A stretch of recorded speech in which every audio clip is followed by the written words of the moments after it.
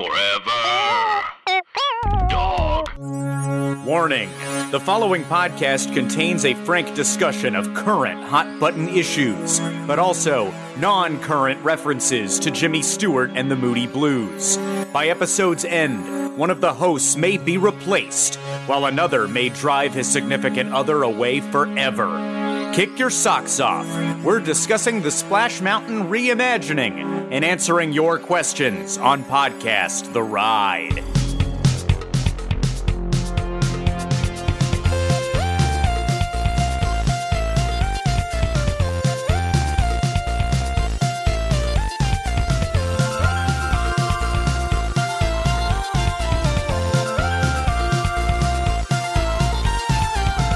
Welcome to Podcast The Ride, your virtual theme park fix during quarantine. Think of us as your little audio Disney Quest. My name is Mike Carlson. Joining me, as always, Jason Sheridan. I hope whoever makes like the Oculus stuff is making a virtual podcasting simulator.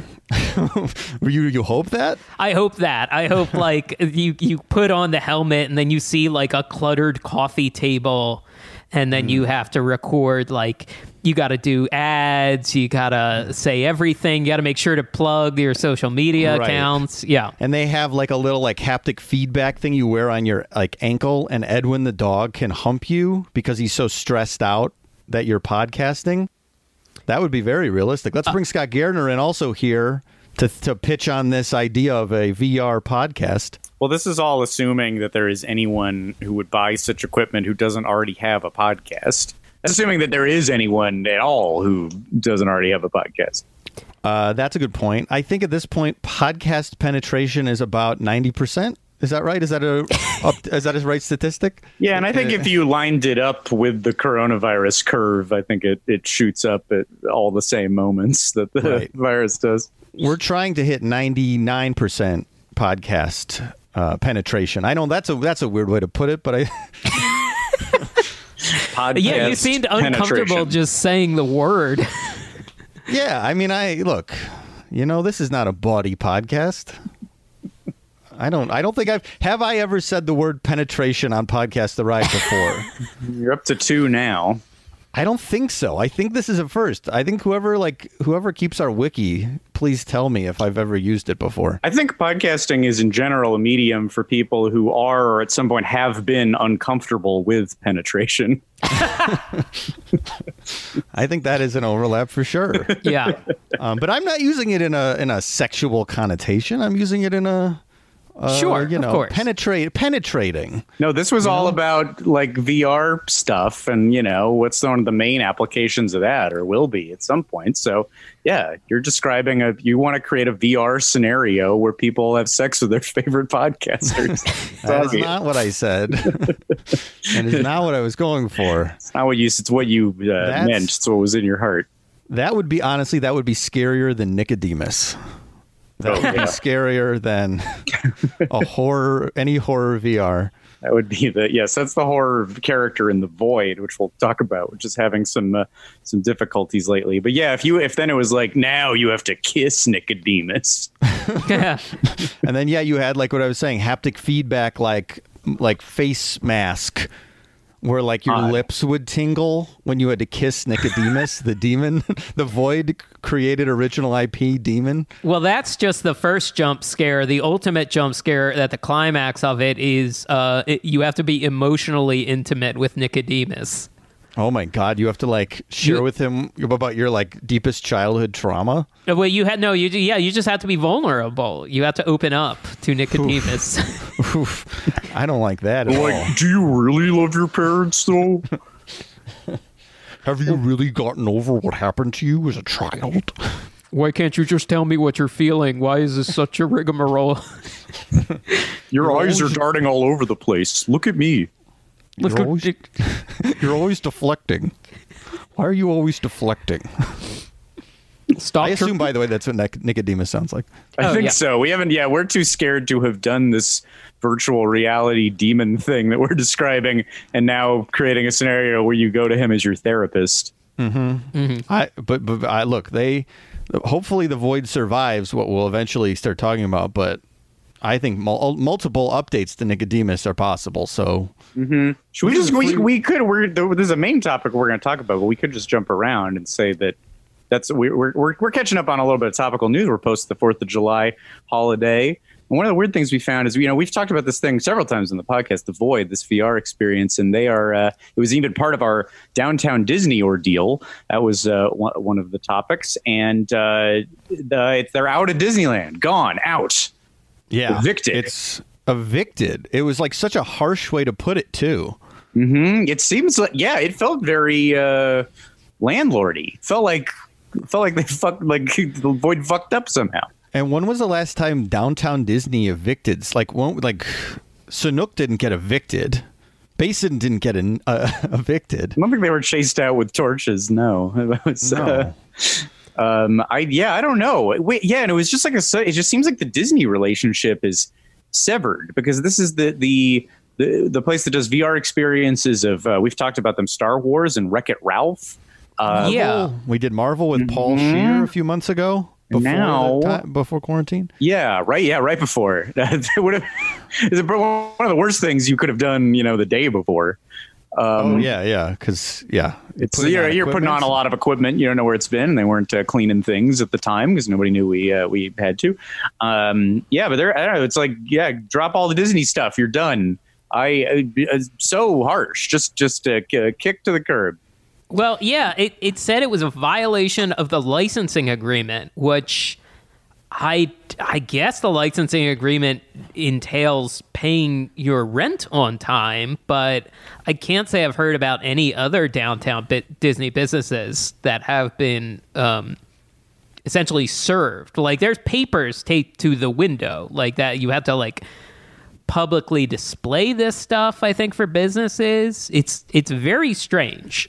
And that's just a creepy thing to see at Downtown Disney. Like as if this place has lost their liquor license. It feels such I didn't know they did that kind of thing. It's like the health board shut them down. It's like if Build-A-Bear had a big condemned sign or something. You don't expect to see sort of real world things like that in Downtown Disney. No bears will be built here anymore. Yes, no stuff. Don't come and steal the stuffing. I'm trying to find Forbes talked about it. Are they going to be out of Orlando too? It just says Disney evicts the Void, withdraws Star Wars and Wreck-It Ralph licenses, and they, as Forbes supposes, without its own IP. Nicodemus, hello. We just did a lot of great Nicodemus material. Without its own IP, saddled with expensive leases and no path to revenue anytime soon, it's unclear how this pioneering company will survive this. Oh no, that's what we've really liked some of these things. So this is a bummer. Yeah, and those are the people behind Evermore as well, which is that very immersive park. Where is it again? I always forget. Utah, I believe. Far away. No, it's in Utah, nowhere close to an airport. So that they should survive. That shouldn't be an issue. We don't have the full story here. I'm very curious, but it is a bummer because we were very happy with a lot of the Void stuff, and it feels like I don't know what's going to happen. Now the actual location is a Void. That's true. Will Nicodemus here? I mean, I don't want to. This seems like I'm already trying to be a vulture or something. But will Nicodemus come up for sale as an IP? Is that something we can add to our collection of characters discarded, that we bought? Unwanted, right? Marvel McFay or various other characters we've mentioned on the show. Yeah. There's one coming up that I don't think we discussed buying it, but you'll hear something on the second gate. I want all of these. I think we mentioned that one in tandem with Leonardo Columbus, who I would like to own very much. Yeah.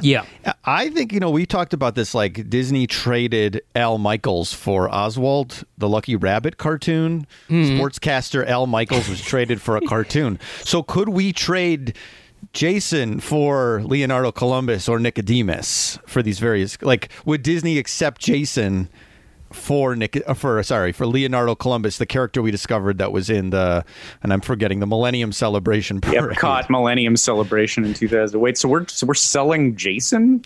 This is hypothetical. I live to serve. It's a trade. It's a trade. Al Michaels was traded. I mean, I guess, Jason, in this scenario, you don't get to be on this theme park podcast, but you do, like, you are a Disney character. So that's right. Better, right? Sure. If it comes with 3 hots and a cot, you know. 3 hots? 3 hot. That's what they say about the Army, right? 3 hots and a cot. Oh, 3 meals? hot meals, yeah. I thought maybe you meant dogs, which could be the meals. Oh, there are a number of dogs. Yeah, I'd have any number of dogs to hang out with. Huh. I guess. I meant hot dogs, but right. I don't think it was hot dogs. Yes. Lots of those too. So I guess it seems like you're open to the idea that we could maybe trade you to some sort of giant company for one of their IPs. I mean, you know, we can see it's not like film and TV is rushing to get back to shooting. Animation's the only viable industry. So if I want to be, put into some sort of toon world at Disney's behest, you're going to be toonified? I'm just keeping all my options open. It's up to them to decide what to do. Yeah, but I guess maybe they might want to run you through the cartoon machine. Plusified. Wow. Which makes you immortal, maybe. Maybe you get to live forever once you do this.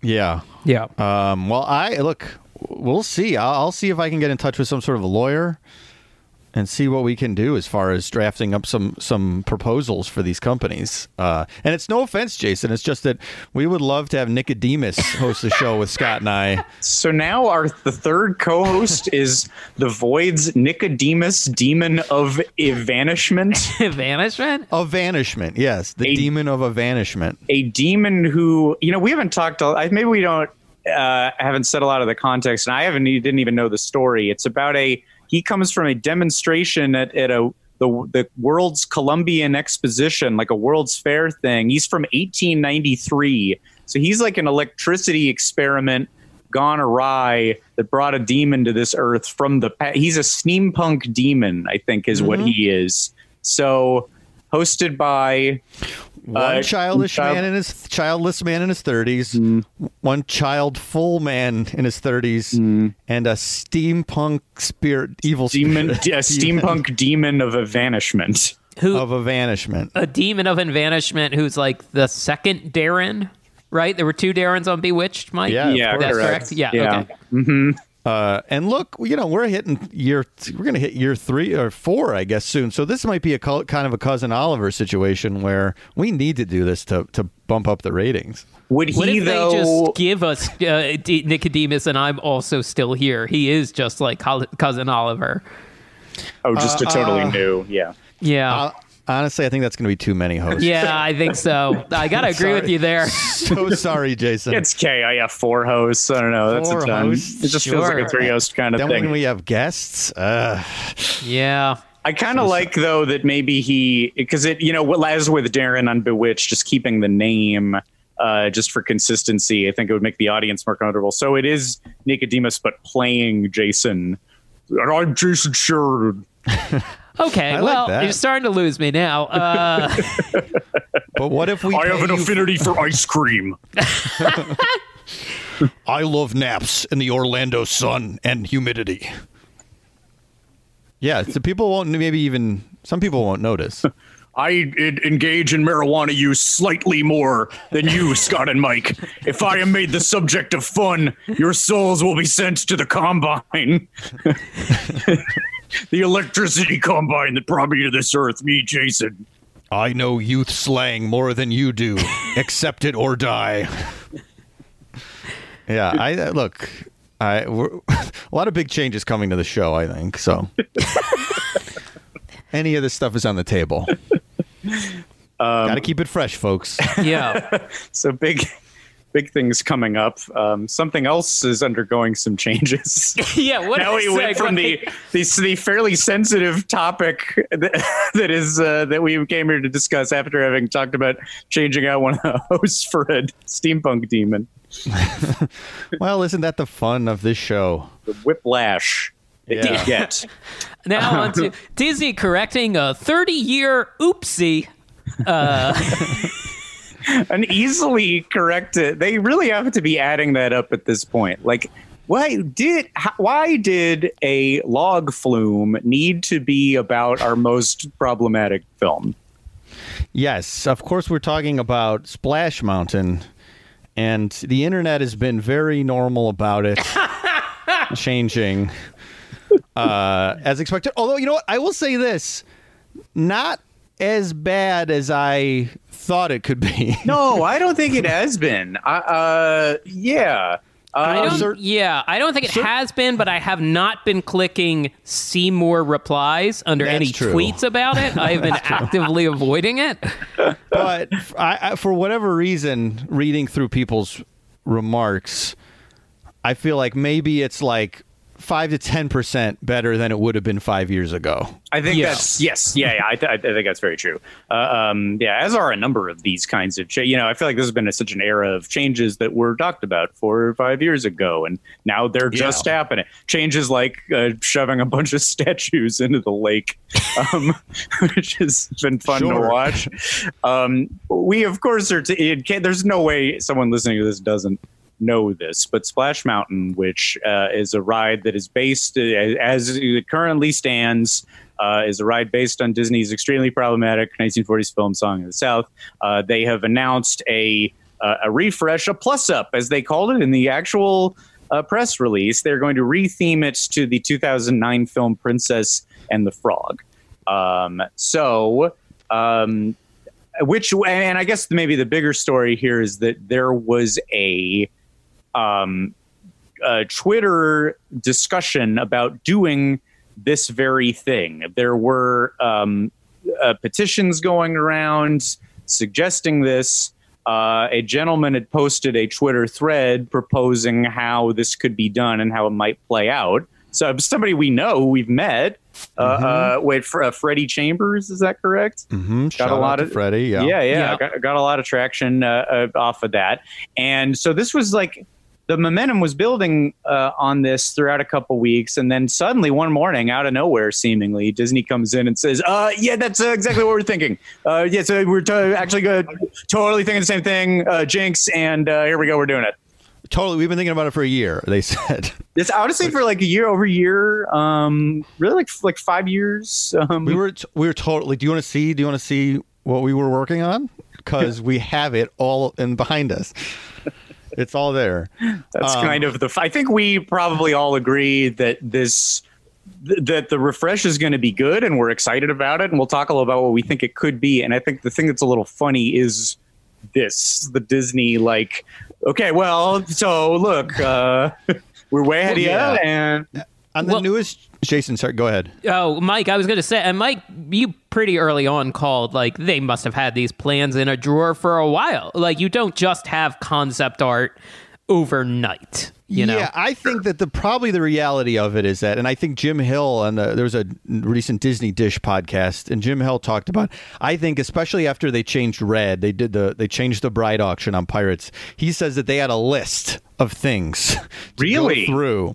Yeah, there's a list, and there's plenty of stuff we all know. Peter Pan. It's time to change the native depiction in Peter Pan. It's and get rid of the ride entirely and the character entirely.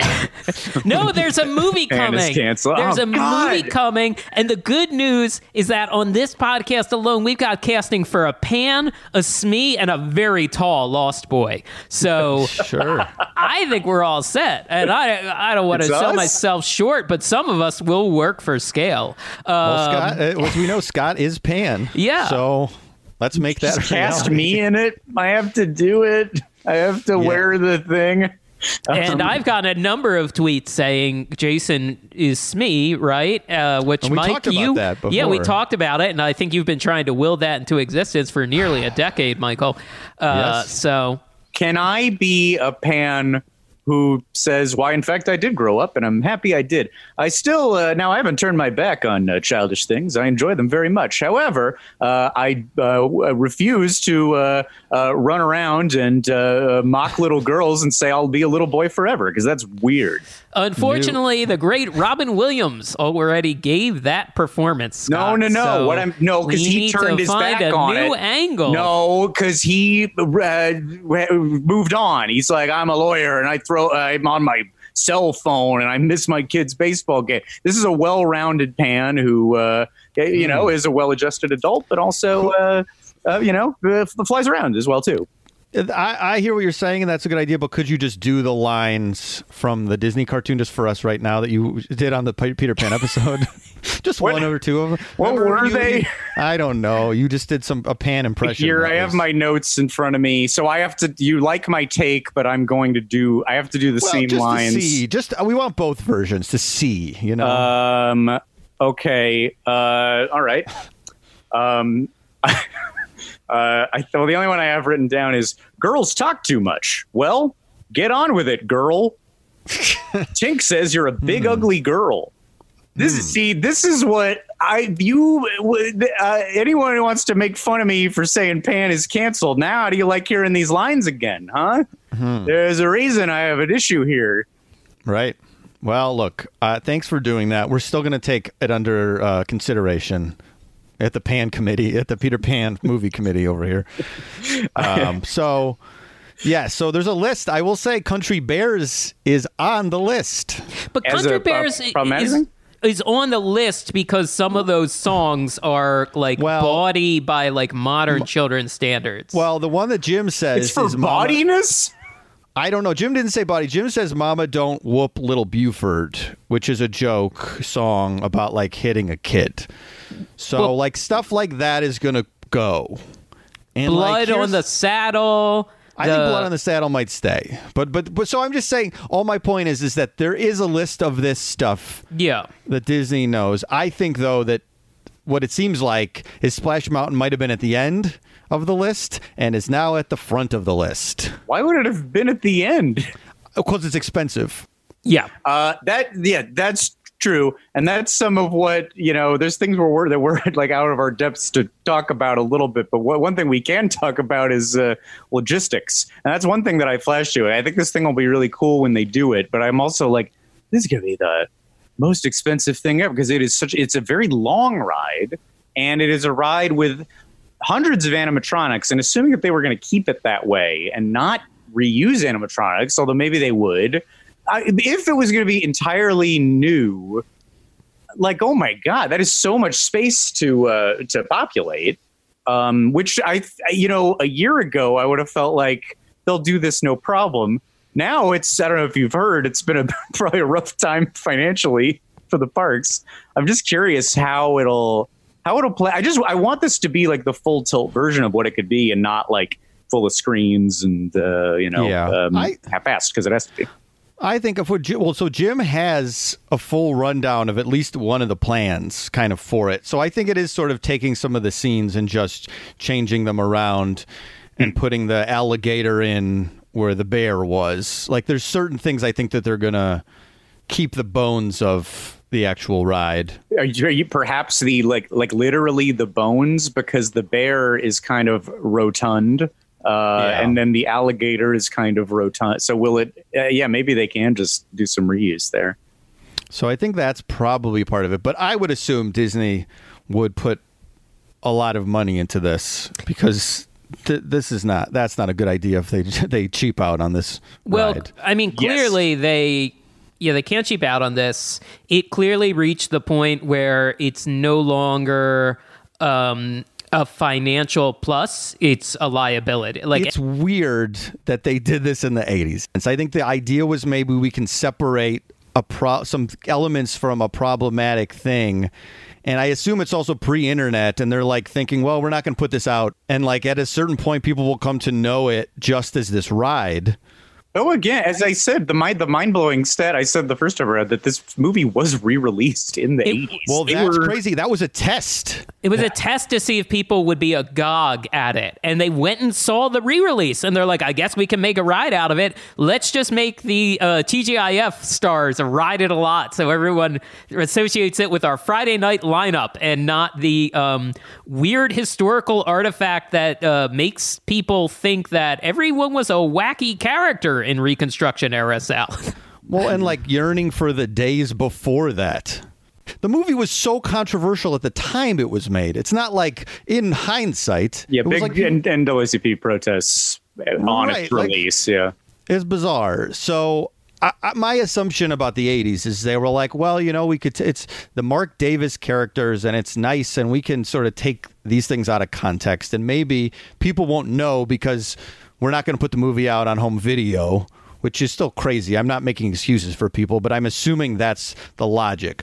But when you get to an internet era, the internet never forgets. Yeah. This is the thing. And if anybody's on the fence about this, I think it's fine to feel nostalgic for this because we just grew up with this ride. But like, this is what I was imagining. You imagine a kid who's like us, a weird nerd kid who's black, who loves Disneyland, goes on Splash Mountain, loves it, and then goes home and Googles it. Like, that sucks. Yeah, that's what I've been flashing to is anybody like going on the ride, having a good time. So what's that ride about? Who are those characters about? And the conversation that ensues. And that conversation could lead you to a very grim film and some bad stuff.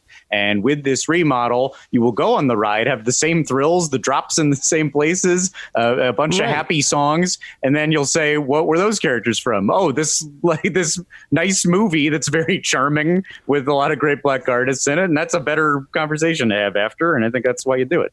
It'll make people feel good. Yes, absolutely. Yeah. I think if you feel like the ride was in a gray area, it is based on a film that is not in a gray area. And I think that's ultimately the reason to not. Right. And the parks are different than movies, too, I think. Like, there's a lot of debate, of course, about movies and censorship. And like movies, like they are like a document and you should put a thing at the front of them explaining the context of the time. But the parks are living things.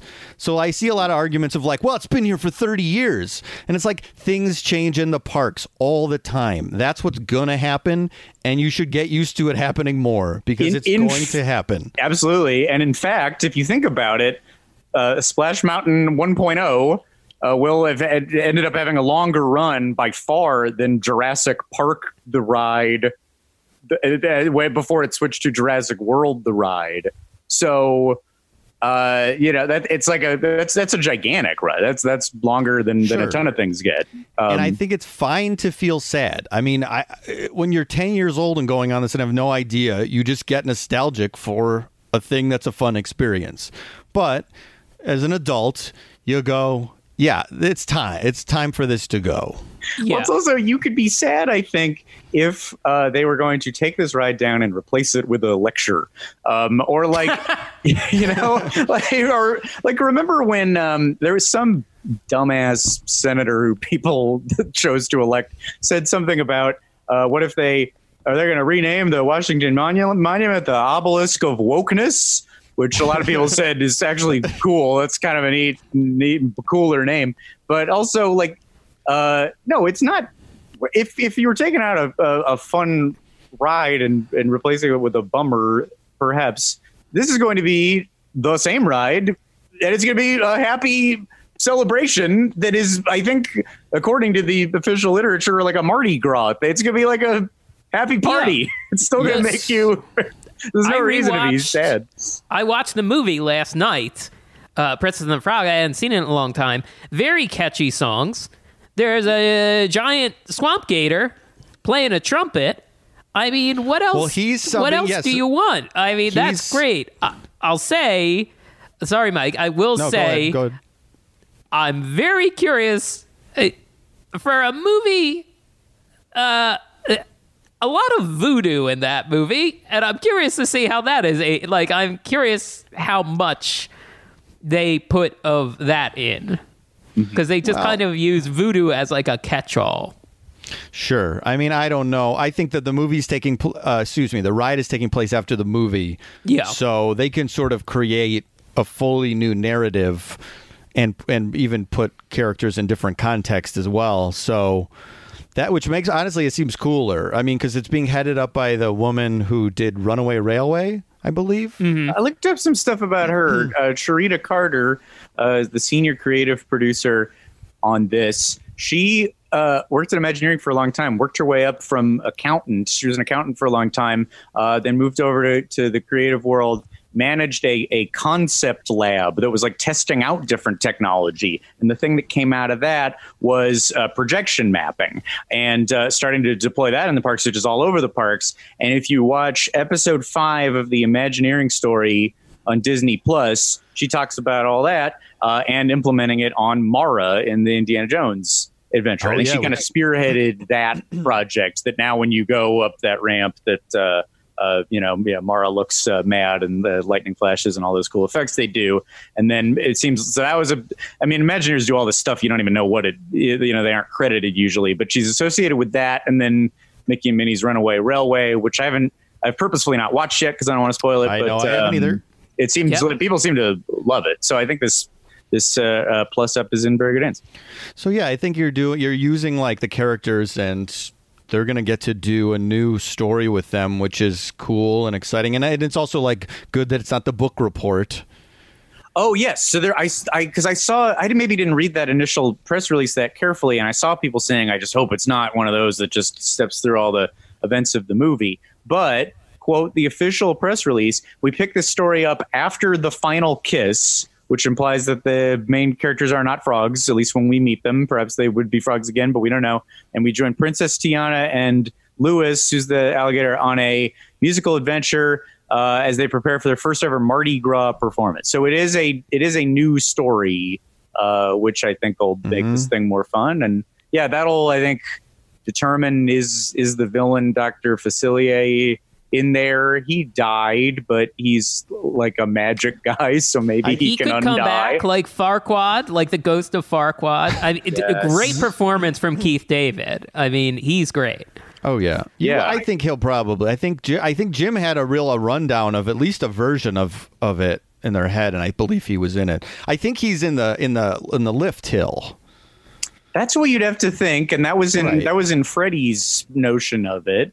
And that sounds really cool, especially Jason, you rewatched it. I had never watched this movie, and I thought I should before we talked about it. And it made me more excited about this whole thing because I found it very charming. I thought it was great.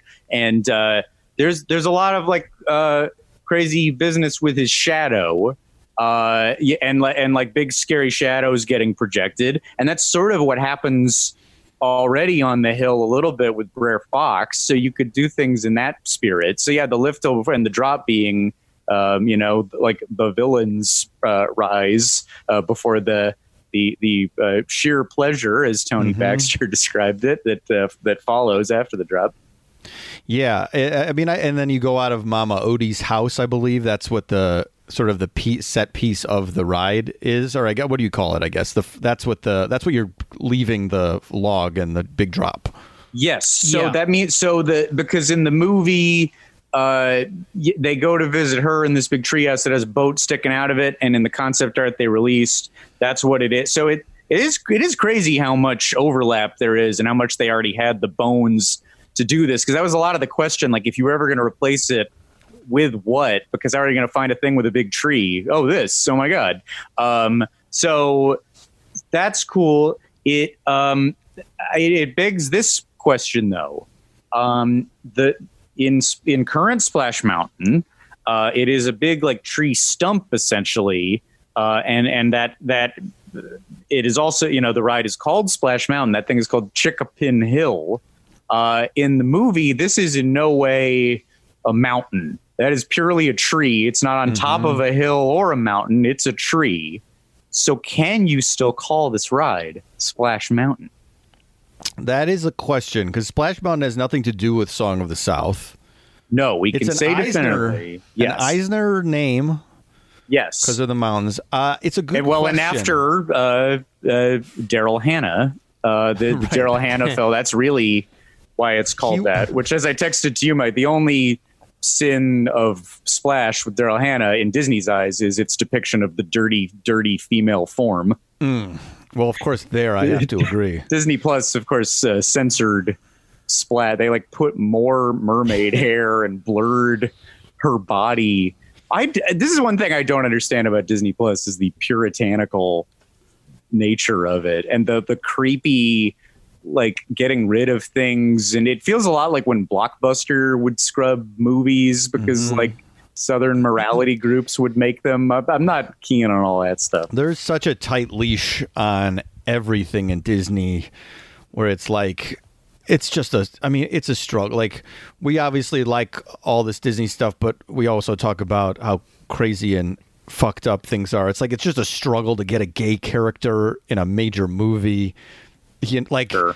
It was like Black Panther at Marvel when Ike Perlmutter was in charge, was like, that was going to be hard. Like, that's not going to work. We're not going to do that. That was a struggle for years to get made. Cut to it making so much money, being a massive cultural phenomenon. So it's very similar, I feel like, where they're just like, it's the most conservative. We don't want to make anyone mad, and we need to preserve. And it's like, are people really going to be mad about a little nudity and Splash? Like a side boob a little bit? Is that really? Well, that's why Splash Mountain was so odd for so long. It's a company that always has all its ducks in a row.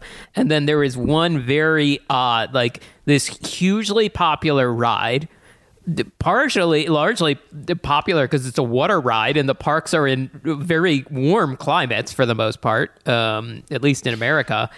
And if you say, well, so that's based on this and that, the Haunted Mansion's original, what's this based on? Don't worry about it.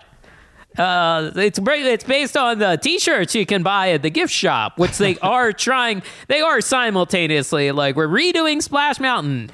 We also have a lot of back stock to sell off. We have a lot of stuffed animals and little guys that sit on your shoulder. And I mean, look, it's not like completely virtuous or anything. And it's going to be weird for a while because the Magic Kingdom is opening. As you're listening to this, the Magic Kingdom is opening back up tomorrow, and it will be open with Splash Mountain as is. And that's kind of one of the weirdest things about all that. I mean, Splash Mountain as is could be open for a really long time. So this making this press release is kind of just, it's like getting their foot in the door. It's like, okay, so even if you go on the ride and it makes you mad in any way, eventually time from now, but it's just going to be odd. And you feel like, what's the worst thing that's going to happen is that the park's going to open back up in Florida, and the worst people on earth will proudly go on Splash Mountain and film it in a way it's like, see, it's fine, and also not wearing a mask, like, see, it's fine.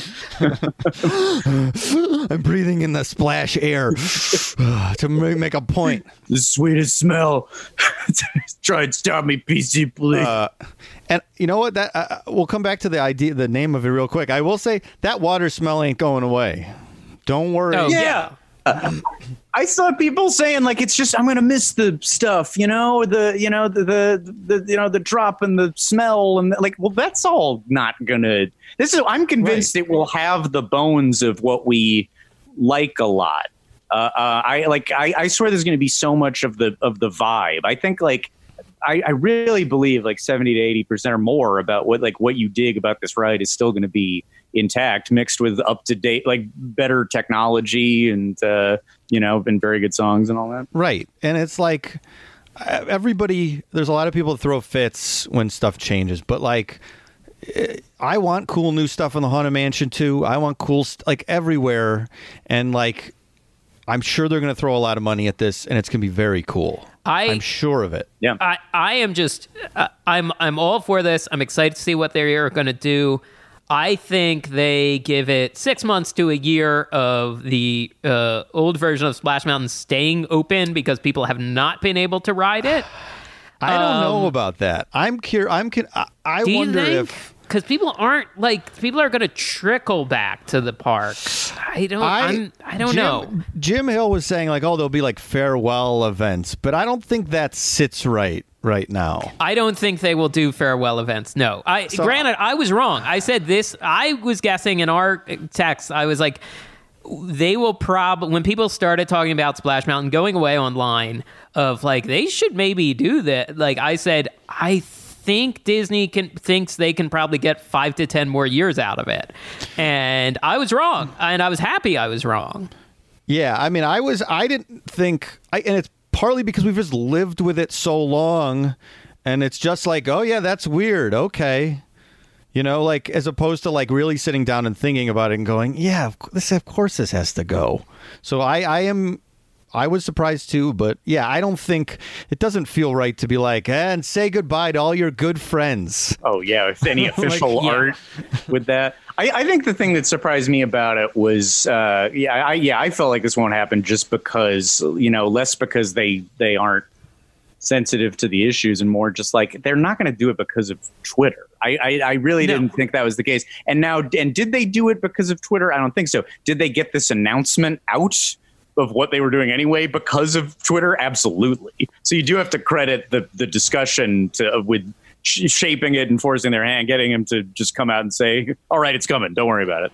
Right. And look, major media companies and politicians, by and large, do things when there's pressure, not because they're like looking to make the absolute right move before the pressure comes. Yeah. So, yes, absolutely. It's like a perfect storm of things, and them going, it's out, it's done, we're doing, we're good. We swear we're doing it. I'll say this, and this is just speculation right now. This is just rumor, unrelated to Splash Mountain. All for Splash Mountain. Can't wait to see it. After the job they did flipping Guardians, I'm just so excited to see what they could do with this. I am begging them, please, Imagineering. I do not think Weird Al Yankovic and Lin-Manuel Miranda can save the Hall of Presidents. Please just demolish it and build a Sleepy Hollow thrill ride. Build a Headless Horseman indoor thrill ride. I am begging you, please do not try to make a fun and funky Hall of Presidents. Wait, where did Weird Al enter into the picture? Where's Weird Al? I get the Hamilton reference, but why is Weird Al in there? That is just the rumor I saw going around. What? Weird Al and Lin-Manuel Miranda possibly fixing Hall of Presidents. Why would it be Weird Al? I don't know that it's sourced. I think that sounds like fan service wishful ideas. Thinking. Yeah.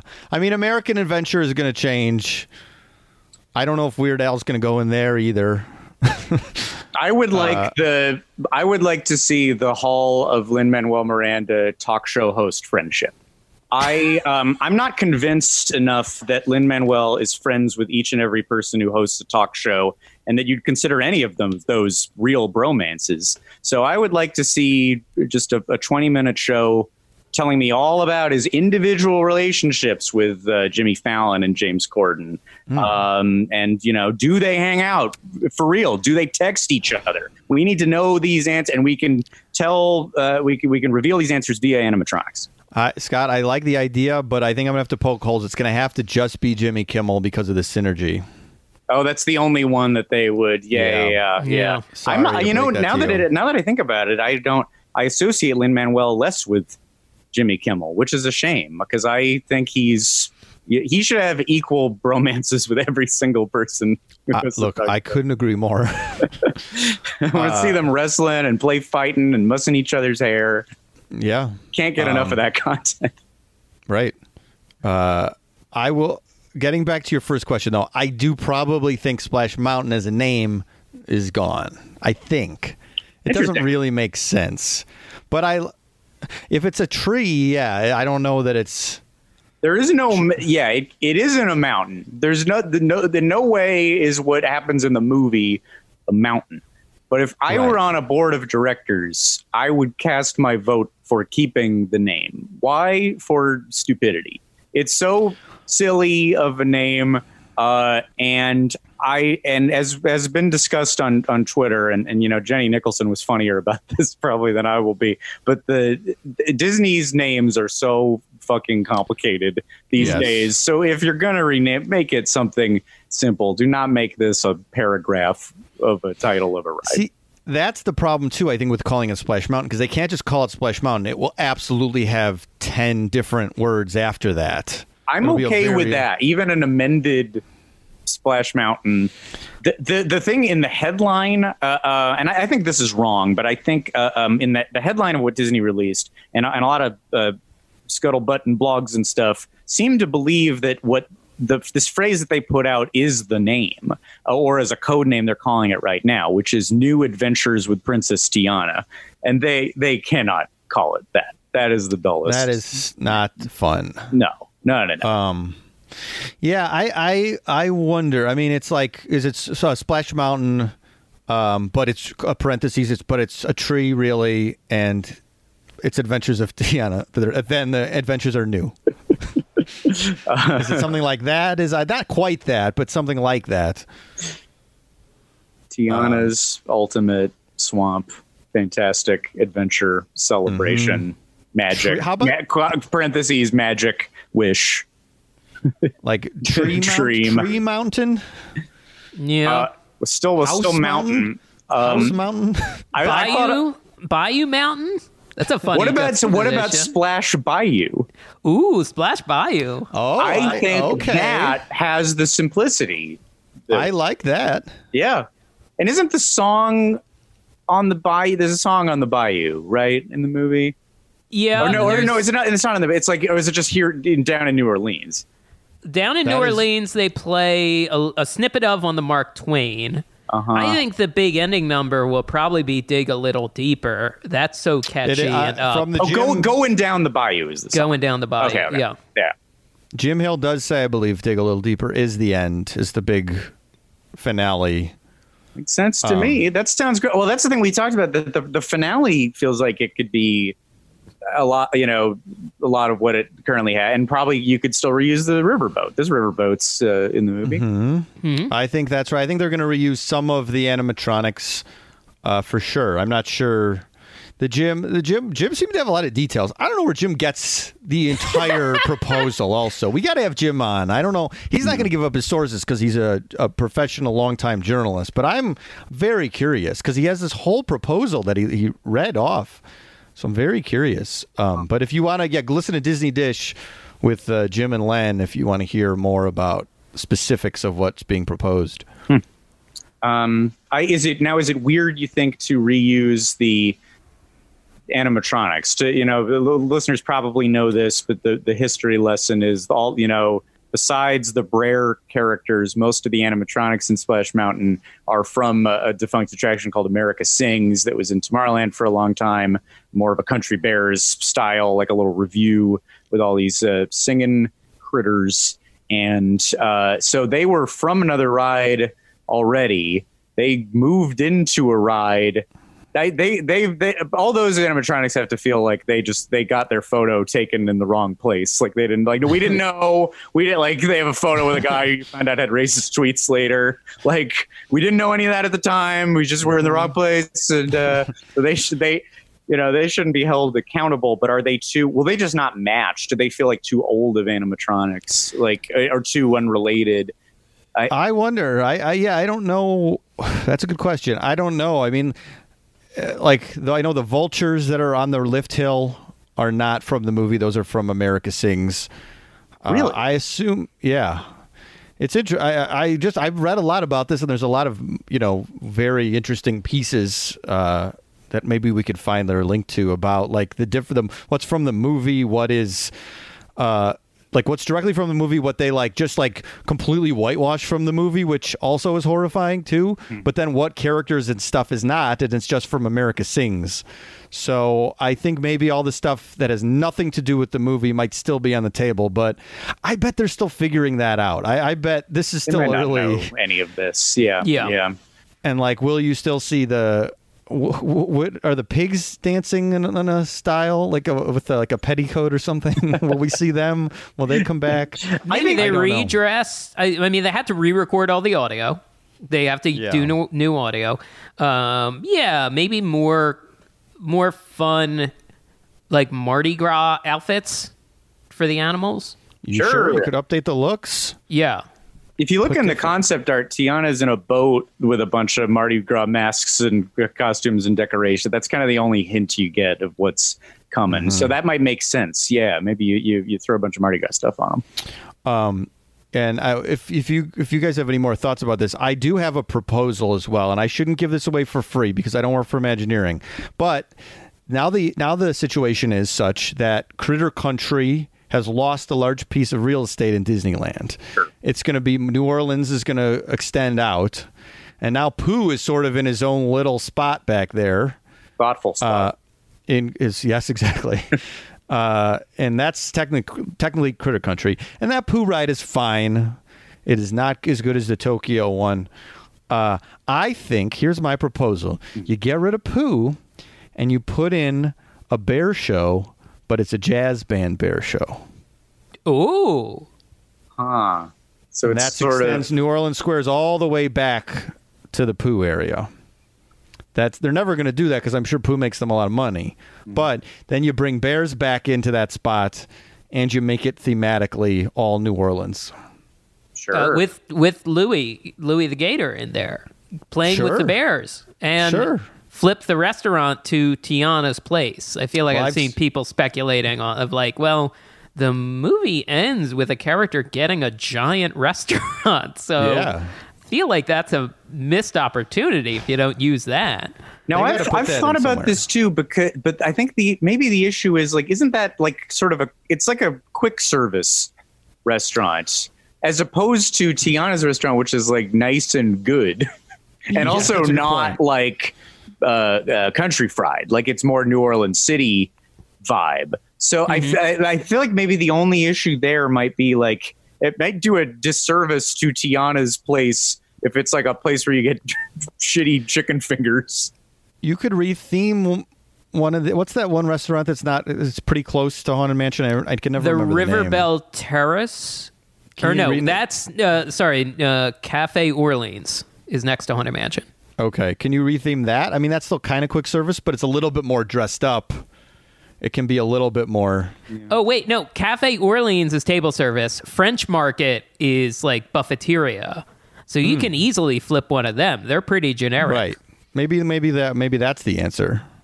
Because there's just not a lot of real estate around there. Or you just demolish Pooh and put the restaurant back there. I mean, Sure. that would be a big hit if you made a fully cool themed restaurant, Big. almost like Be Our Guest style with just like elaborate theming. I mean, people love that stuff. We love that stuff. There's one candy store shop back there Sure.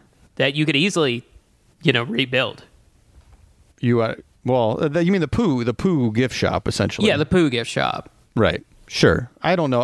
Yeah, you're not losing too much getting rid of the Pooh gift shop. Yeah. No offense to Pooh.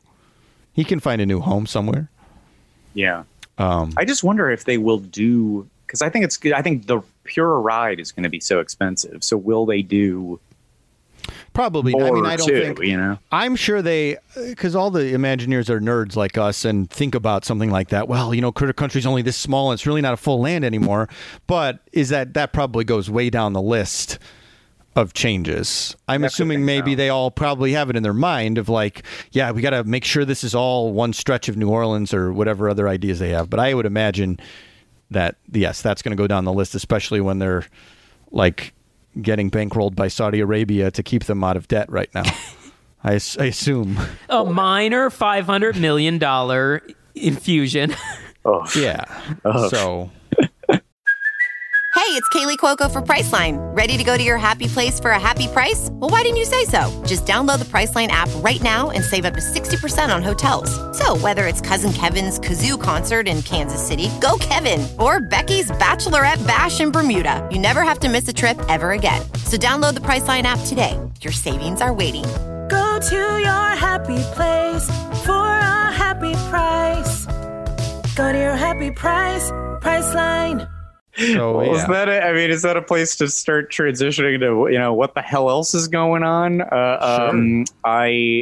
Because it's a crazy time. I mean, I maybe found it sort of like a nice hearkening back to a simpler time to get just a story about a new ride that's coming instead of all the parks news being like, okay, so we are putting up partitions in the train will have plexiglass dividers. Everything's been such a I bummer. know. So it was nice to see a piece of art that's like, look at that smiling alligator. Well, I'm sorry. I told you guys I had this beforehand. Unfortunately, you've set me up for the very dumb news story I have.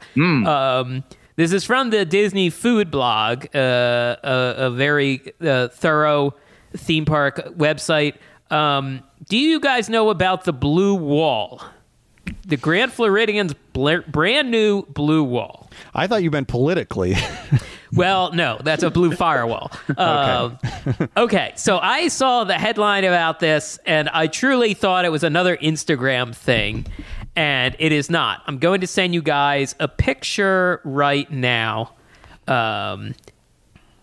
This is... So what this is, the Grand Floridian has been cut in half by a giant, looks to be about 8-foot blue wall. Bright blue. Royal blue. Bright blue. Not in keeping with the theme of this like charming Victorian hotel whatsoever. Not at all. So the hotel has essentially been bisected. The reason being, half of it is for NBA teams and half of it is for guests who are staying there. And I don't know why these pictures of the like one of the most expensive, and if not the most expensive hotel, the Orlando property, I just could not get over this massive wall that will probably be here for a while. And the blog pointed out the wall completely wipes out the view of the Magic Kingdom from the main building. we were able to just spot the tippy top of the highest spire of Cinderella Castle from Gasparilla Island Grill. Normally, you have a nice clear view of the castle when leaving this spot. So the most expensive hotel now doesn't offer one of the main things you spend money for. No, yeah. And there was already construction in back of this hotel because finally, after decades, they were completing a path where you could walk from this hotel to the Magic Kingdom. You have not been able to do that due to waterways. The whole time? It's that close and you've never been able to take a walk? Only the Contemporary can you walk directly to the Magic Kingdom. You have to go the other way.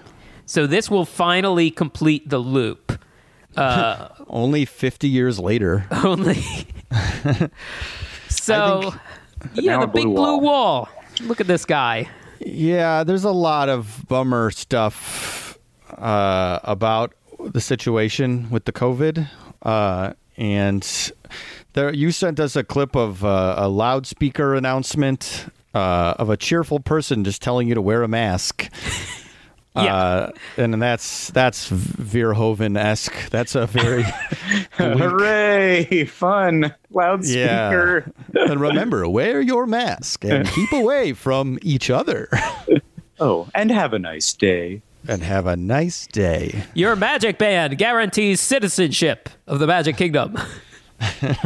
If you're hearing this the day this episode's coming out, then tomorrow the Magic Kingdom is reopening. Which they're heading for, and they've been doing cast member tests of. And they're also heading for reopenings of Disney parks in Japan and in France. These are all the Japan plans. France and Florida. Japan is open already. Okay. Yeah. Well, I was just curious about a couple some numbers. With if these are the places that they're trying to get back open, how is the disease going there? In the country of Japan, they're hovering around 150 new cases a day, which they're very alarmed about. France has been spiking recently at about 1,500 a day. It sort of shot a little back up, and they're trying to get it under control. The state, as opposed to the country of Florida, the state of Florida, 10,000 new cases. The country of Japan, 150 new cases. The state of Florida, 10,000. Anyway, have fun. Happiest place on earth. Yeah, born down in a dead man's town. The first step I took is when I hit the ground. Yeah, it's very. I'm depressed. Let's just put it that way. I am depressed. I'm still scared.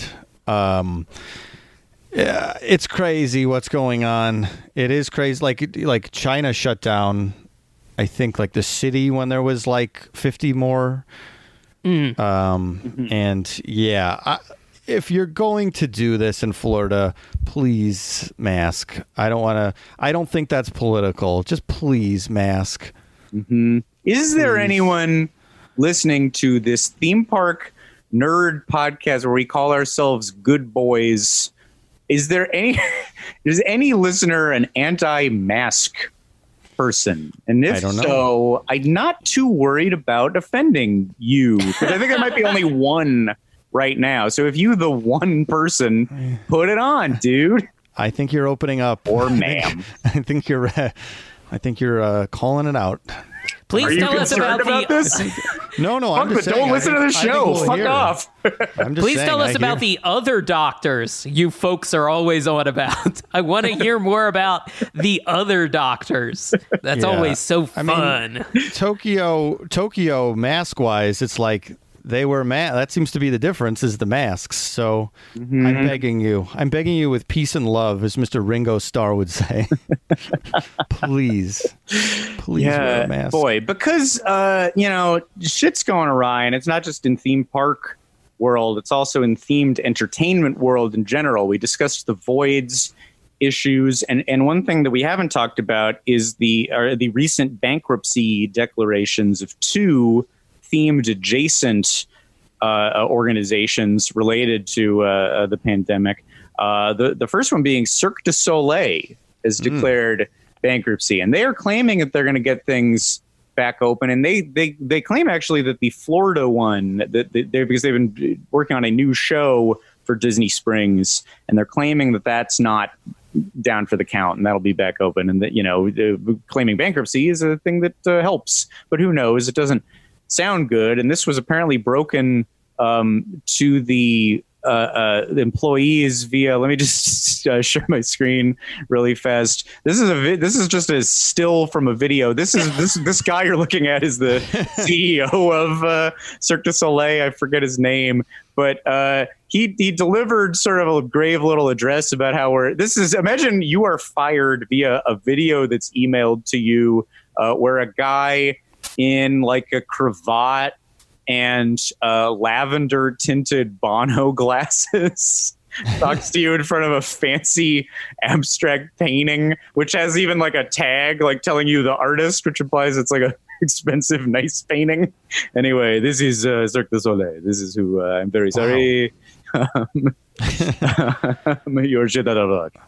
Yeah, I am interested. Because how many shows does Cirque du Soleil have around the world? Like 30 or something crazy? Yeah, it's crazy. I mean, Vegas alone has like 6. Something like that. So, and they involve a lot of performers, a lot of talented human performers, which makes it a more heartbreaking firing in some ways. Although whether you guys can tell me how you think it compares and contrasts to the other place that has had to declare bankruptcy, that being Chuck E. Cheese, which is affecting, I mean, certainly human employees as well, but on the entertainment and animatronic entertainers who have already had a very rough decade. And yes, that's true. I don't know where things stand for them. I was looking at a list. Somebody posted this on our Facebook group. There was a list of which stores are closing, and I didn't have time to go through the whole thing, but there are 5 in California, and I thought this was important work to do. And I crunched the numbers. 2 of the 5 full munch. 2 of the 5 are stores with the full set original animatronics. Now the other 3, that's what you get. You switch to Studio C where it's only Chuck, and that's what happens. Sure. But these ones with the full that still have Munch and Pasquale, R.I.P. I'm sorry to see them go. Yeah, I mean, they were on the way out, and this obviously sped up what was going to happen. I really think, I don't know what's happening to the Chuck E. Cheese right over here, but that one already got rid of the full munch, I believe, which is a tragedy. But if it was going away, would I be hanging out in the dumpster? Yes. I would absolutely be hanging out seeing if they just dumped Munch's body in a dumpster. Yes. Now, would you attempt to go in there? Because is it the safest thing to go near a closed Chuck E. Cheese dumpster? Because it would be maybe your or all of our chance to have one of the robots. And you mean as far as COVID is concerned? Yes, yeah. Well, I am not as concerned about touching, because I would, of course, be masked up. I would probably, especially if it's a dumpster, I'm going to have gloves on. Glove and up. From what I've been reading, which is Reddit every night for 2 hours about COVID, stress reading before bed. Mike, I have an idea about that depression. No. I think it's fine. I think it's normal. I think that there's no way that COVID is going to jump off of Munch onto me. I would take Munch. I would rescue his robot body. I would put it in the car. I, of course, would not be touching my face the whole time. I would dump him in the little storage unit we have by the parking spaces in our apartment, and I'd let him sit there for maybe, a couple days to let the virus die. And then, of course, I would bring him in my house and treat him as my son. Mm-hmm. And then Edwin would stress hump for, 10 months to a year. Right. That's true. No, well, Edwin, I think Edwin would eventually see him as an equal. I think Edwin eventually would sort of earn Munch would earn Edwin's respect, is what I'm saying. Sure. They'd learn to coexist. They're fuzzy things, and they should get along. My two sons, I guess, Edwin and Munch. Really, this list. This is in USA Today. Chuck E. Cheese. I don't know. I don't need to read the headline. Look up the article and. If you're interested in getting one of these robots, see if one of the stores is near you. If you live in Vernon Hills, Illinois, if you live in Natick, Massachusetts, or Danvers, or Lima, Ohio. There's many. This is your shot. Lima, it's your time. You might end up with a Helen, or even just a skee ball. Right, you could take a whole skee ball home. A very difficult task. Take 10 skee ball lanes home.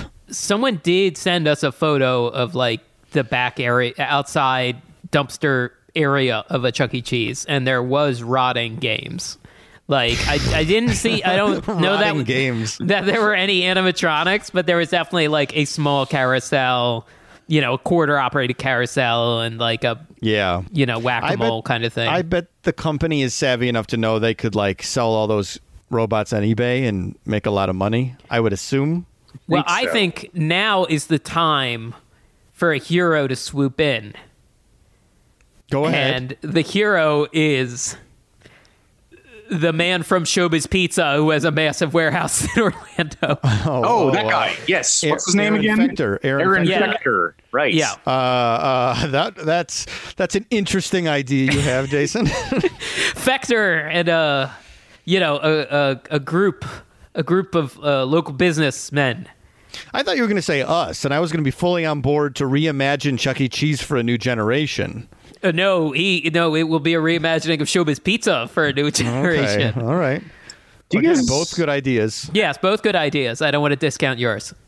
You guys check your phones. Maybe we could do a little sudden flash version of Souvenir Smackdown. Sure. You're about to get a photo of. I went to eBay. I haven't done this in a long time. Went to eBay, searched for Chuck E. Cheese, and went to most expensive. This is not the most expensive, but it is in the. There's a little hint. It's in the top. Let's say 20. And what you were looking at is Helen, the bird character's clothes. These are clothes that were removed from an animatronic. It is, kind of like some feather fuzz. There's like a hair scrunchie. It's a very like, what a 7-year-old girl would wear to be fancy in 1988, like a fuchsia sparkly skirt. I mean, it's, one of the main Helen wardrobes. So how much you think you're paying for Helen's clothes? Well, how much would I pay, or how much do I think they're offering? Because obviously money is no object for me. But what I think what they're asking, I think, is $7,500. $7,500, Jason? I'm going to go lower. I'm going to go $1,000. Much closer is Jason. It is $600. Wow. Really? Oh, my God. Send me the link. I got to get these clothes. I hope they fit Lindsay. I hope they fit her. Mike, not only do you win this auction, you win a spot on a list on a government watch list. Congratulations to Michael Carlson. Lindsay, I brought you a summer gift. I brought you some clothes for summer.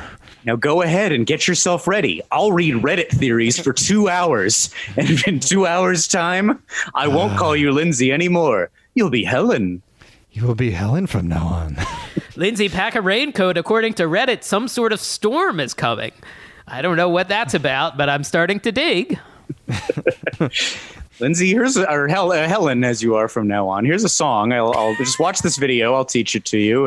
Here's a little bit of it. How could he say that I'm just one of the guys? Listen to our Chuck E. Cheese episode if you want to know what that's all about.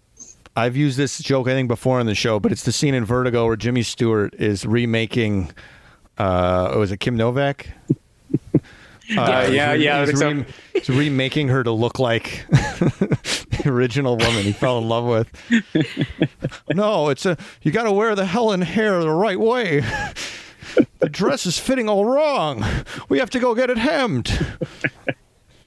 Oh, there you are. There's the Helen I know. I fashioned a beak out of some old cups.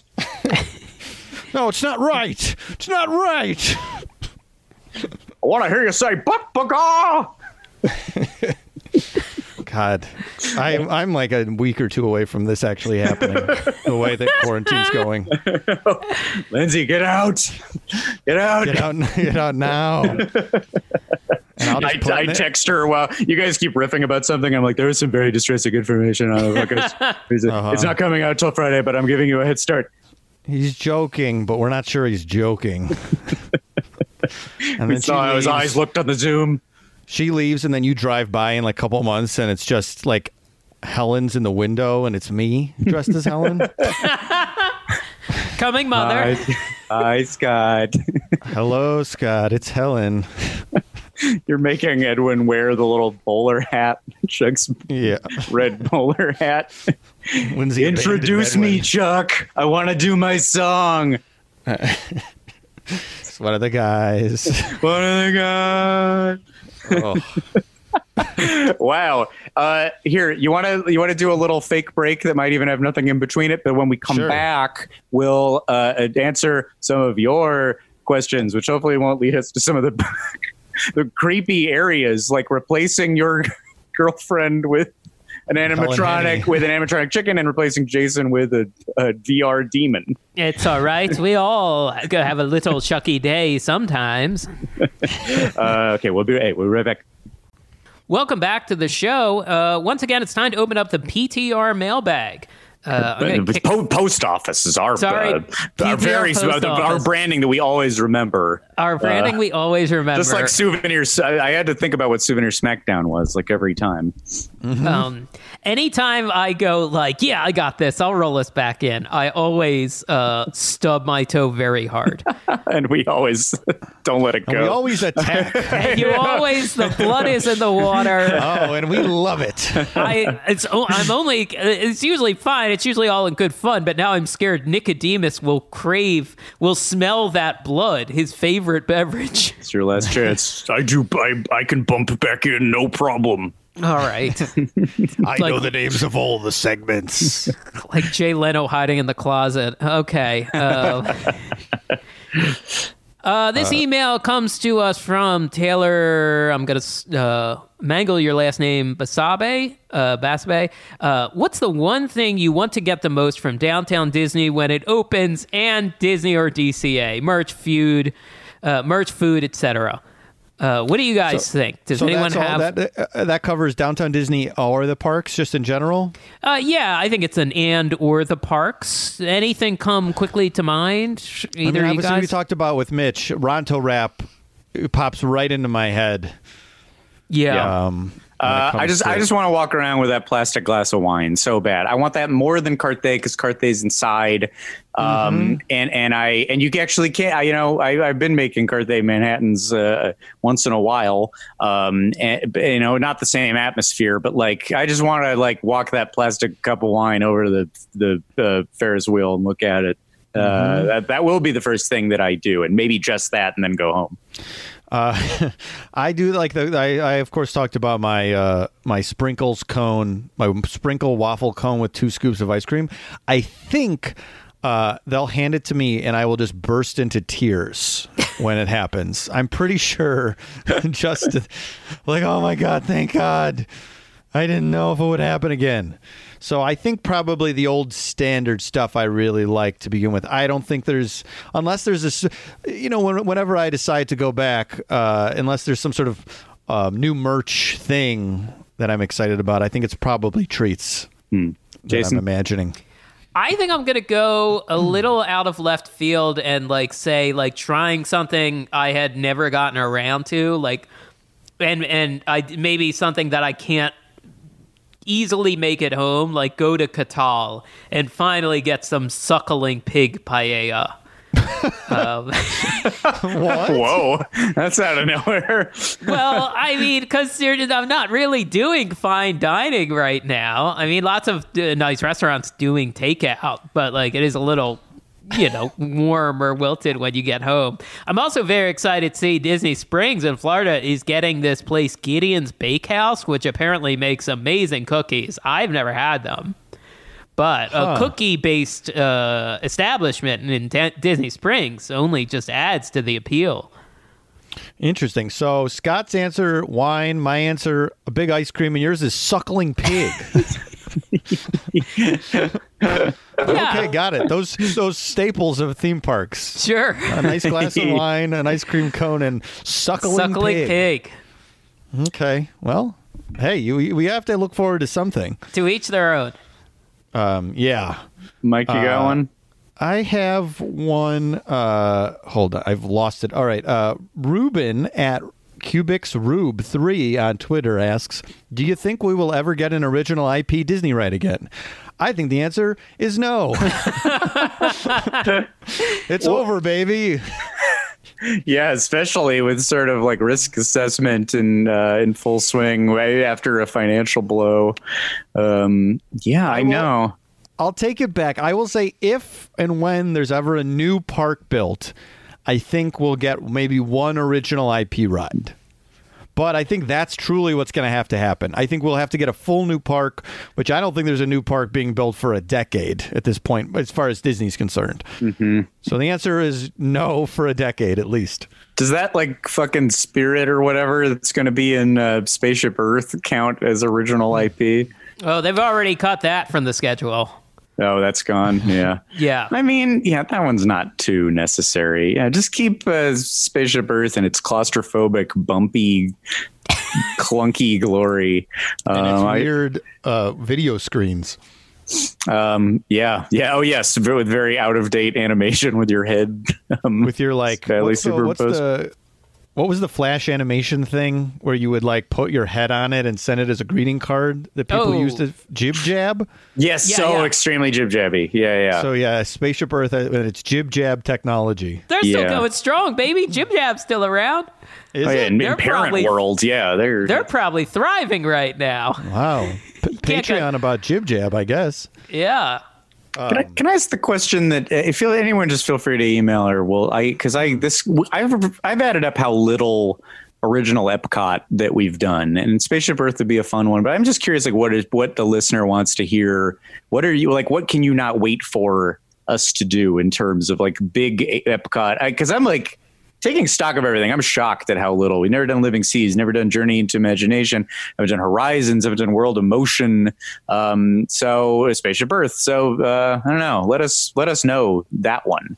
I'm turning the post office back on you. Oh, wow. It's a reverse post office. But now you're going to have to comb through all the people going I don't wear a mascot, to find the nice things going do World of Motion, please. I like the overturned cart. Well, they don't get a vote. That's where you rescind the vote with your mask thing. I have a question that this won't take long because I don't have much to say. And in fact, the user or the Twitterer really says it all themselves. From Theme Park ASMR, have any of you seen the film Characters with a Z by Hard Rock Park creator John Binkowski?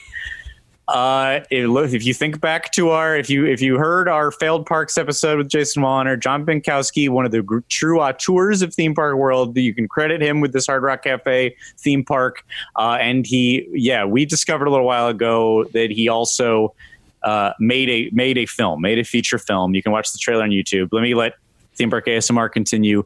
If so, can we have your thoughts on it? It's about a guy who wants to be a ride designer working in a theme park and features an appearance by a member of the Moody Blues.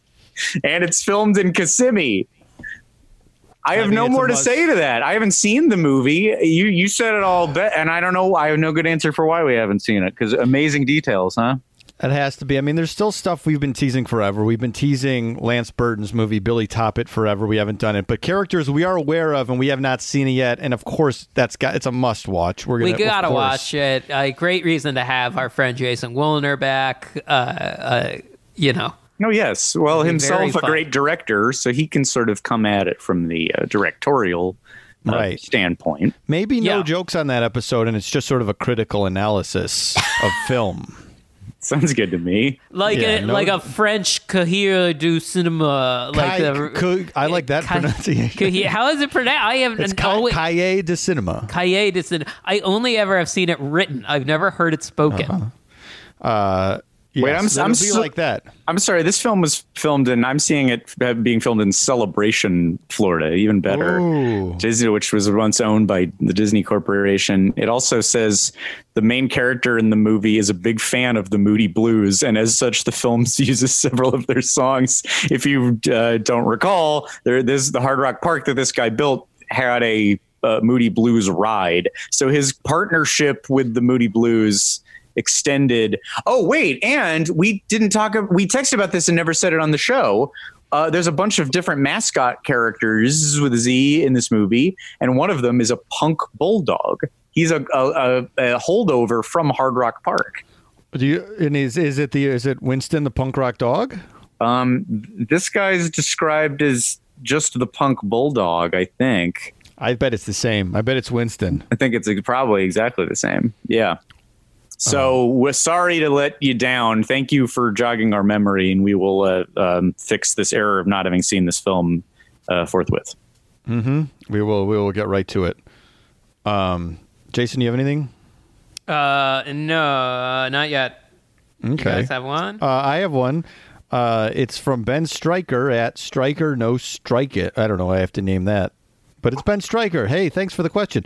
On Twitter, he says, if you could do a mashup of two different rides, what ride would you make? An example is Haunted Mansion and Space Mountain into Haunted Mountain, which I think is a fun idea. I think we've talked before about just putting different ride cars on the different tracks for another ride. But a true mashup is an interesting question. If teacups spun around the deck of the Mark Twain, that'd be pretty cool. That's T Twain. The Mad T Twain is good.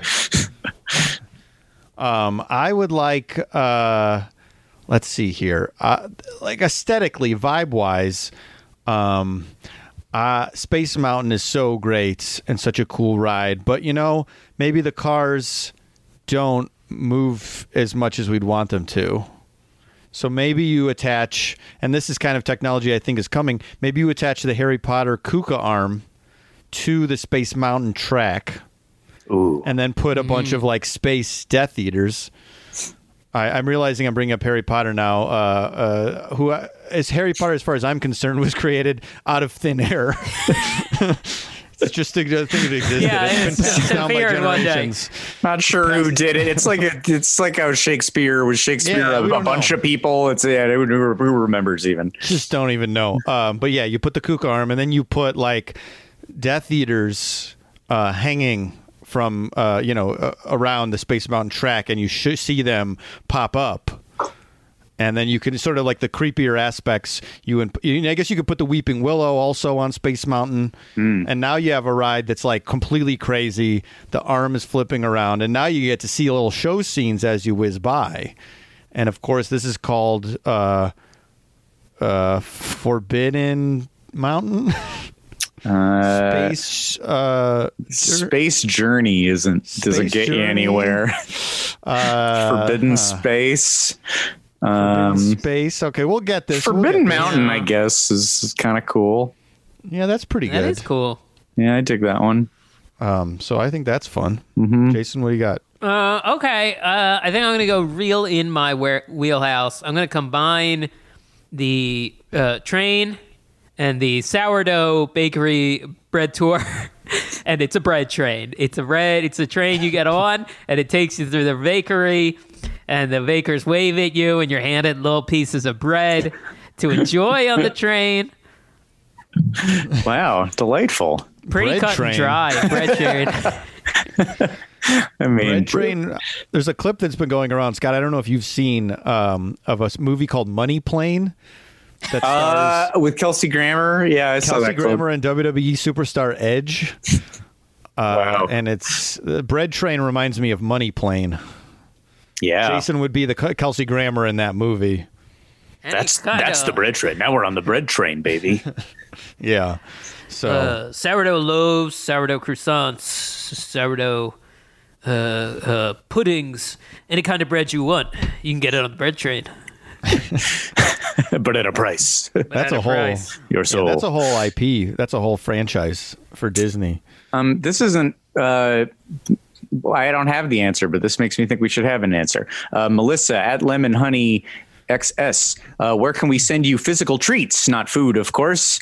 Thank you. That's thoughtful. I stitched this for you guys and would love to have a P.O. box or Forever Dog office I could send it to. And this person stitched us a little stitching. I don't know what you call it, what you stitch, but it's us in shirts that I very much recognize. It's so clearly a shirt that I have and that you guys have. And then a little ghost. They make the Sector Keeper green, which is an adorable color, and a little purple hat. And it says "Boys, Boys," and it's just great. We all got nice, cute smiles. This is one of the most adorable things I've ever seen. So that's a good idea. We should figure that out. Is there a fur dog? We've done this before. There is. I don't have it close by, but I'll make a note to send it to this person. There is a Forever Dog office, and I'm assuming someone's getting the mail. Very nice space. Very nice space. Only I have been to because 2 weeks later everything shut down. That's right. Yeah. I am also going to put out a call. Someone made a replica of the Hormel sign, the Hormel glass sign from a very, very early episode that I found on eBay. Oh, was it a thing from Main Street? Is it a stained glass thing? Yes, it's one of our listeners who has made stained glass. Is a stained glass enthusiast, I believe, has made some stained glass based items based on show stuff that he sold for charity. Can you email the show account and I will give you the address because I do want that stained glass signed. Wow. All right. Well, we'll figure that out and respond. But thank you for doing that. Anybody who draws a thing, I think I get a little greedy sometimes by just calling out like I'm a king for fan art. Create for me. Create for us. But thanks, Danny. That is very nice. Yeah, boy. Yeah, great. And very sweet, and we very much appreciate it. I don't want to. We can round robin it certainly, but I want to call out one while I have it in front of me because like the stitching, it has a picture. This is from Nick Hoffman, Hofbeast. Efteling recently added a mechanism where fries are delivered to customers by a slide to allow social distancing. What whimsical additions to theme parks can you think of to brighten a pandemic day at the park? And I don't know if you guys have this photo in front of you. Let's talk about this first. So it's a nice little wagon. And then, it's this wooden ramp that's kind of charmingly just what a really handy dad would do. And fries slide down it. And then there's plenty of plexiglass. And I mean, this is wonderful. I'm like distracted enough by this where I don't have my own idea at the moment. This is great, though. Good for you, Efteling. Okay, here's my pitch. Every single cast member is in those Avatar mech suits. Yeah.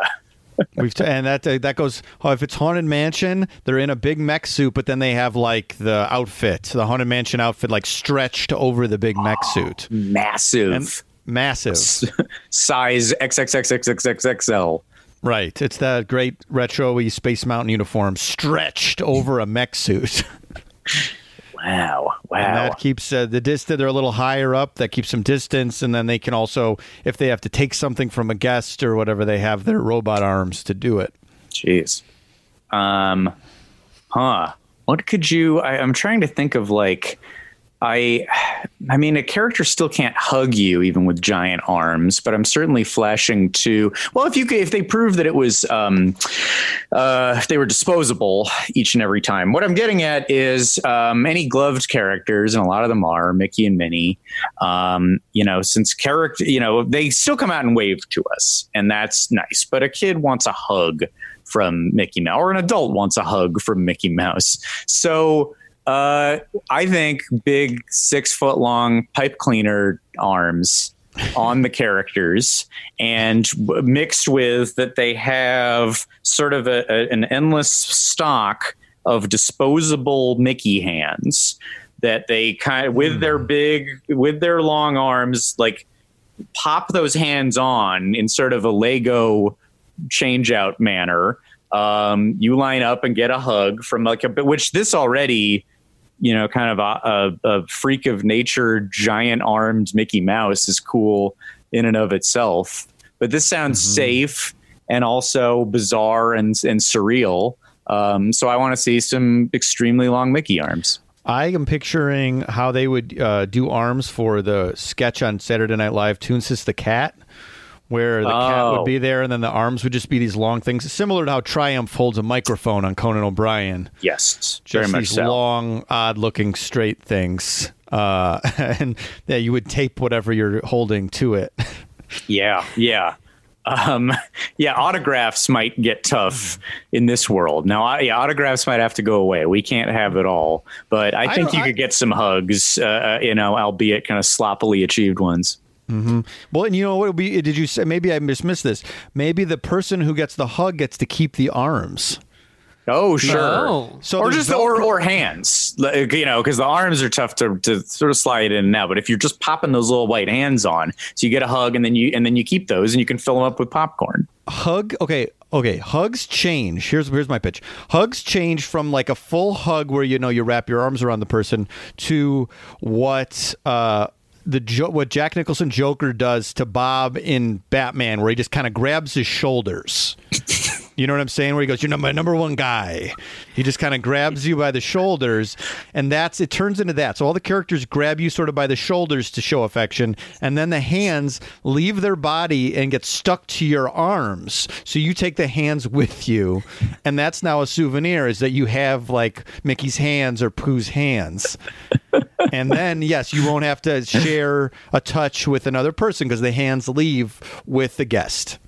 Wow. It's cool, good. Safe, get a souvenir. There's something more meaningful than an autograph. I really love it. Did everyone know exactly what I meant when I said what Jack Nicholson does to Bob? I didn't know, but it's a nice scene to hear about. Yeah.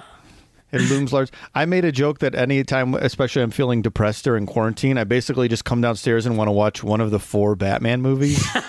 The original 4. Yeah, so I'm just like, I'm like, Batman Forever again? Okay. Like, I would watch it like 3 times a week if I wasn't living with someone.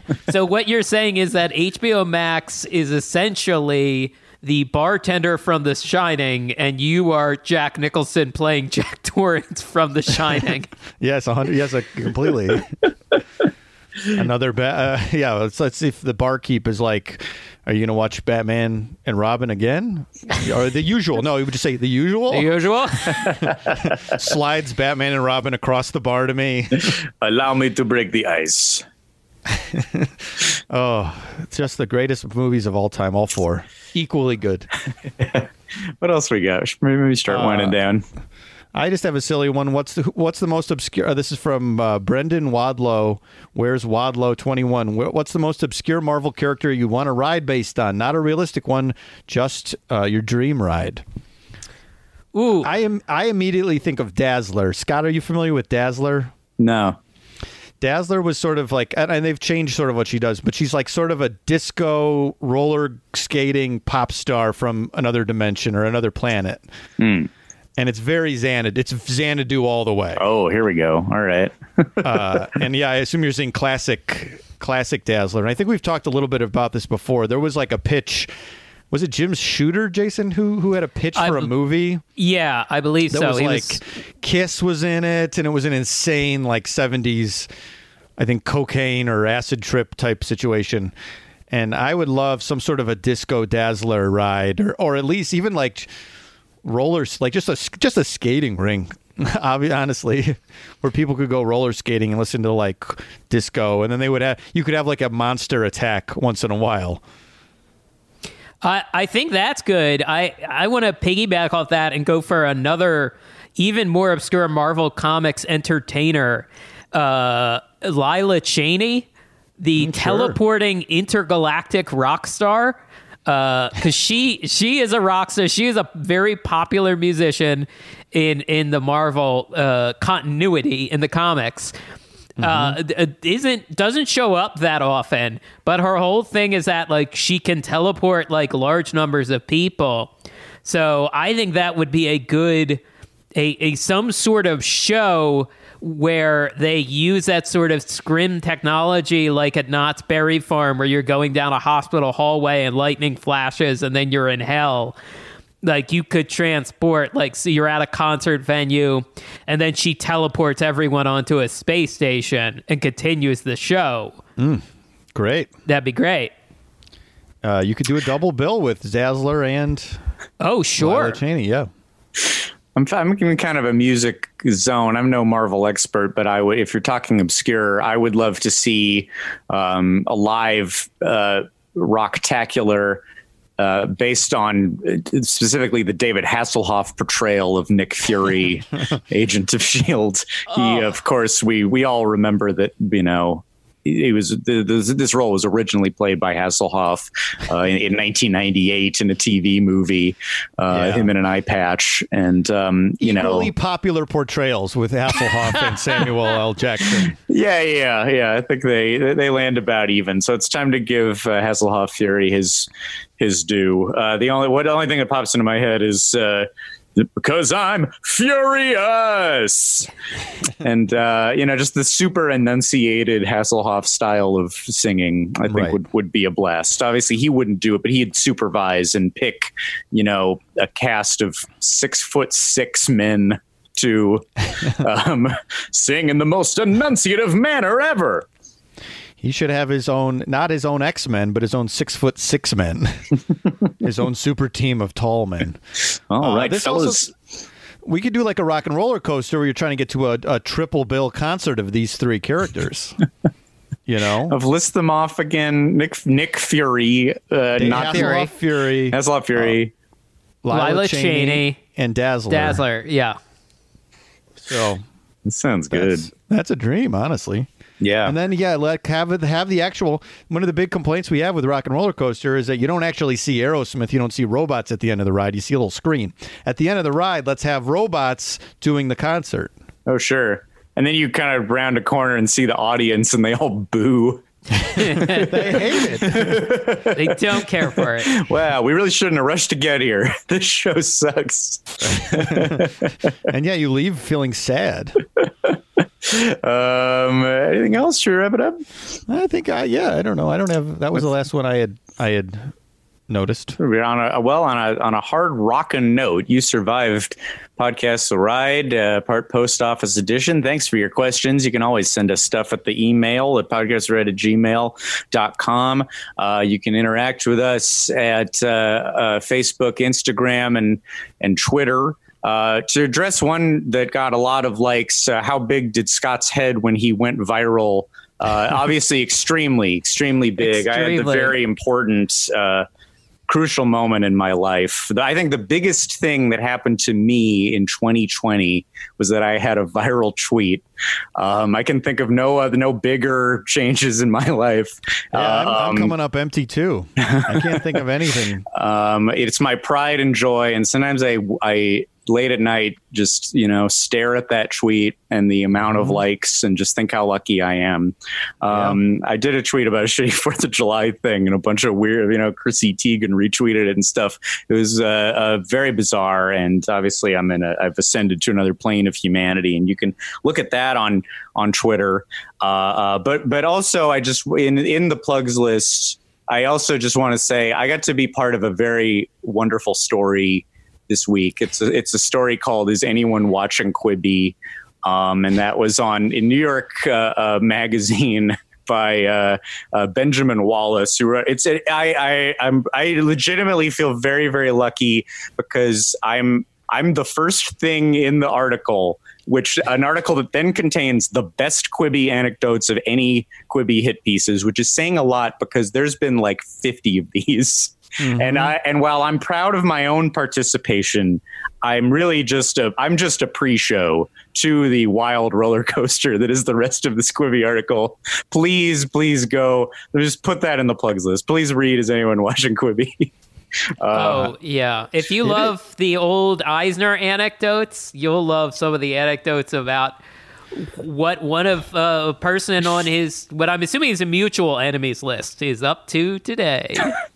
I guess I hadn't put together really that I have this outlet where I'm so actively pro Eisner, and then I've gone out of my way to be anti Katzenberg. I mean, if that doesn't help butter up Eisner to be on the show, I don't know what else will. Well, please, we may need to do a big groundswell at a certain point. Now's not the time, but if he reads that article, maybe who's this young buck getting into the game of slinging mud at Katzenberg? Reminds me of a young me. I wonder if he has a podcast. And with no questions asked, I will just go on it without listening to anything else. That's how I think it'll play out. How long is an average episode? 2.5 hours? Whatever they need. I like this. I got a feeling about this, Scott Gardner. Hey, and speaking of long episodes, let me just also, as always, plug The Second Gate, patreon.com/podcasttheride. And let's just say we have 3 of these in the can that I think fucking rule. I think we've got really good ones. And that's always true. But just especially you guys knowing what we've done recently, I'll extra implore people, go check out the Second Gate. Fun stuff. Yeah, we could tease. We could do a little quick tease. There's a villain. There's an episode coming up about a villain that we really enjoy. Let's say that. Not Jeffrey Katzenberg. Not Mr. Katzenberg.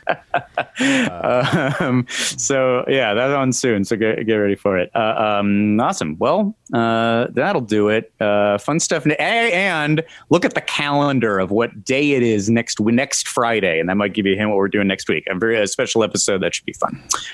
So stay tuned. And thanks for listening, everybody. Bye-bye. Bye. Forever Dog. This has been a Forever Dog production. Executive produced by Mike Carlson, Jason Sheridan, Scott Gardner, Brett Boehm, Joe Cilio, and Alex Ramsey. For more original podcasts, please visit foreverdogpodcasts.com and subscribe to our shows on Apple Podcasts, Spotify, or wherever you get your podcasts. Keep up with the latest Forever Dog news by following us on Twitter and Instagram @ForeverDogTeam and liking our page on Facebook.